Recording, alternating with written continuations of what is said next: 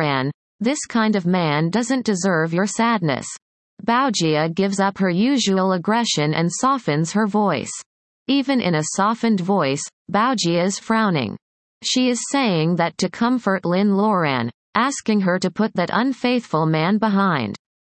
Actually, Baojia wishes to grab a knife, chop the B.A.S.T.A.R.D.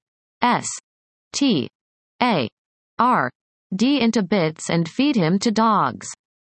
Baojia looks at her friend who is sitting on the couch and staring at the television. The 27-year-old Lin Loran.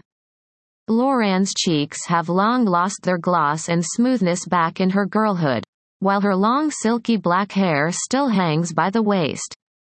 Without special care, her hair already has withered split ends.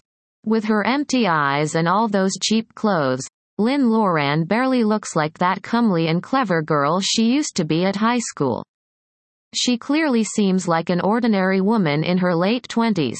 Something suddenly starts to surge in Baojia's heart and almost drive her to tears. She gnashes her teeth in hatred. I must go and find that B.A.S.T.A.R.D.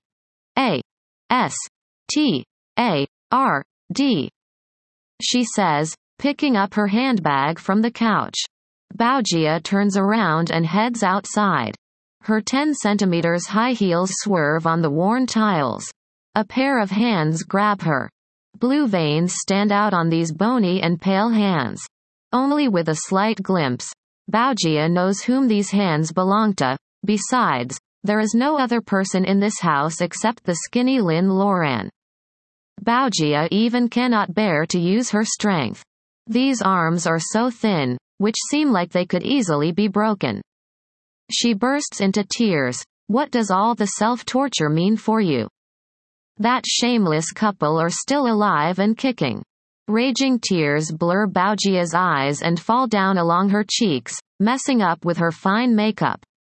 However, she doesn't have time to worry about all that now. She is sincerely feeling sorry for Loran.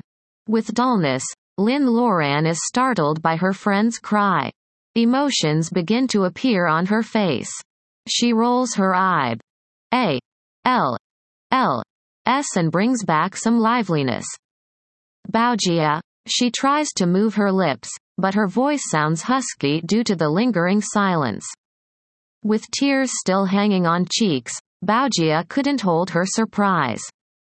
Lin Loran hasn't been speaking a word for 3 days. Now she unexpectedly starts to speak, which makes Baojia feels that her hands are shaking. She tries to touch Loran's face while being afraid to startle the girl.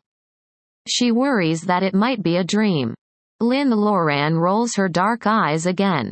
Her eyes are so dry for she hasn't been sleeping in the last 3 days.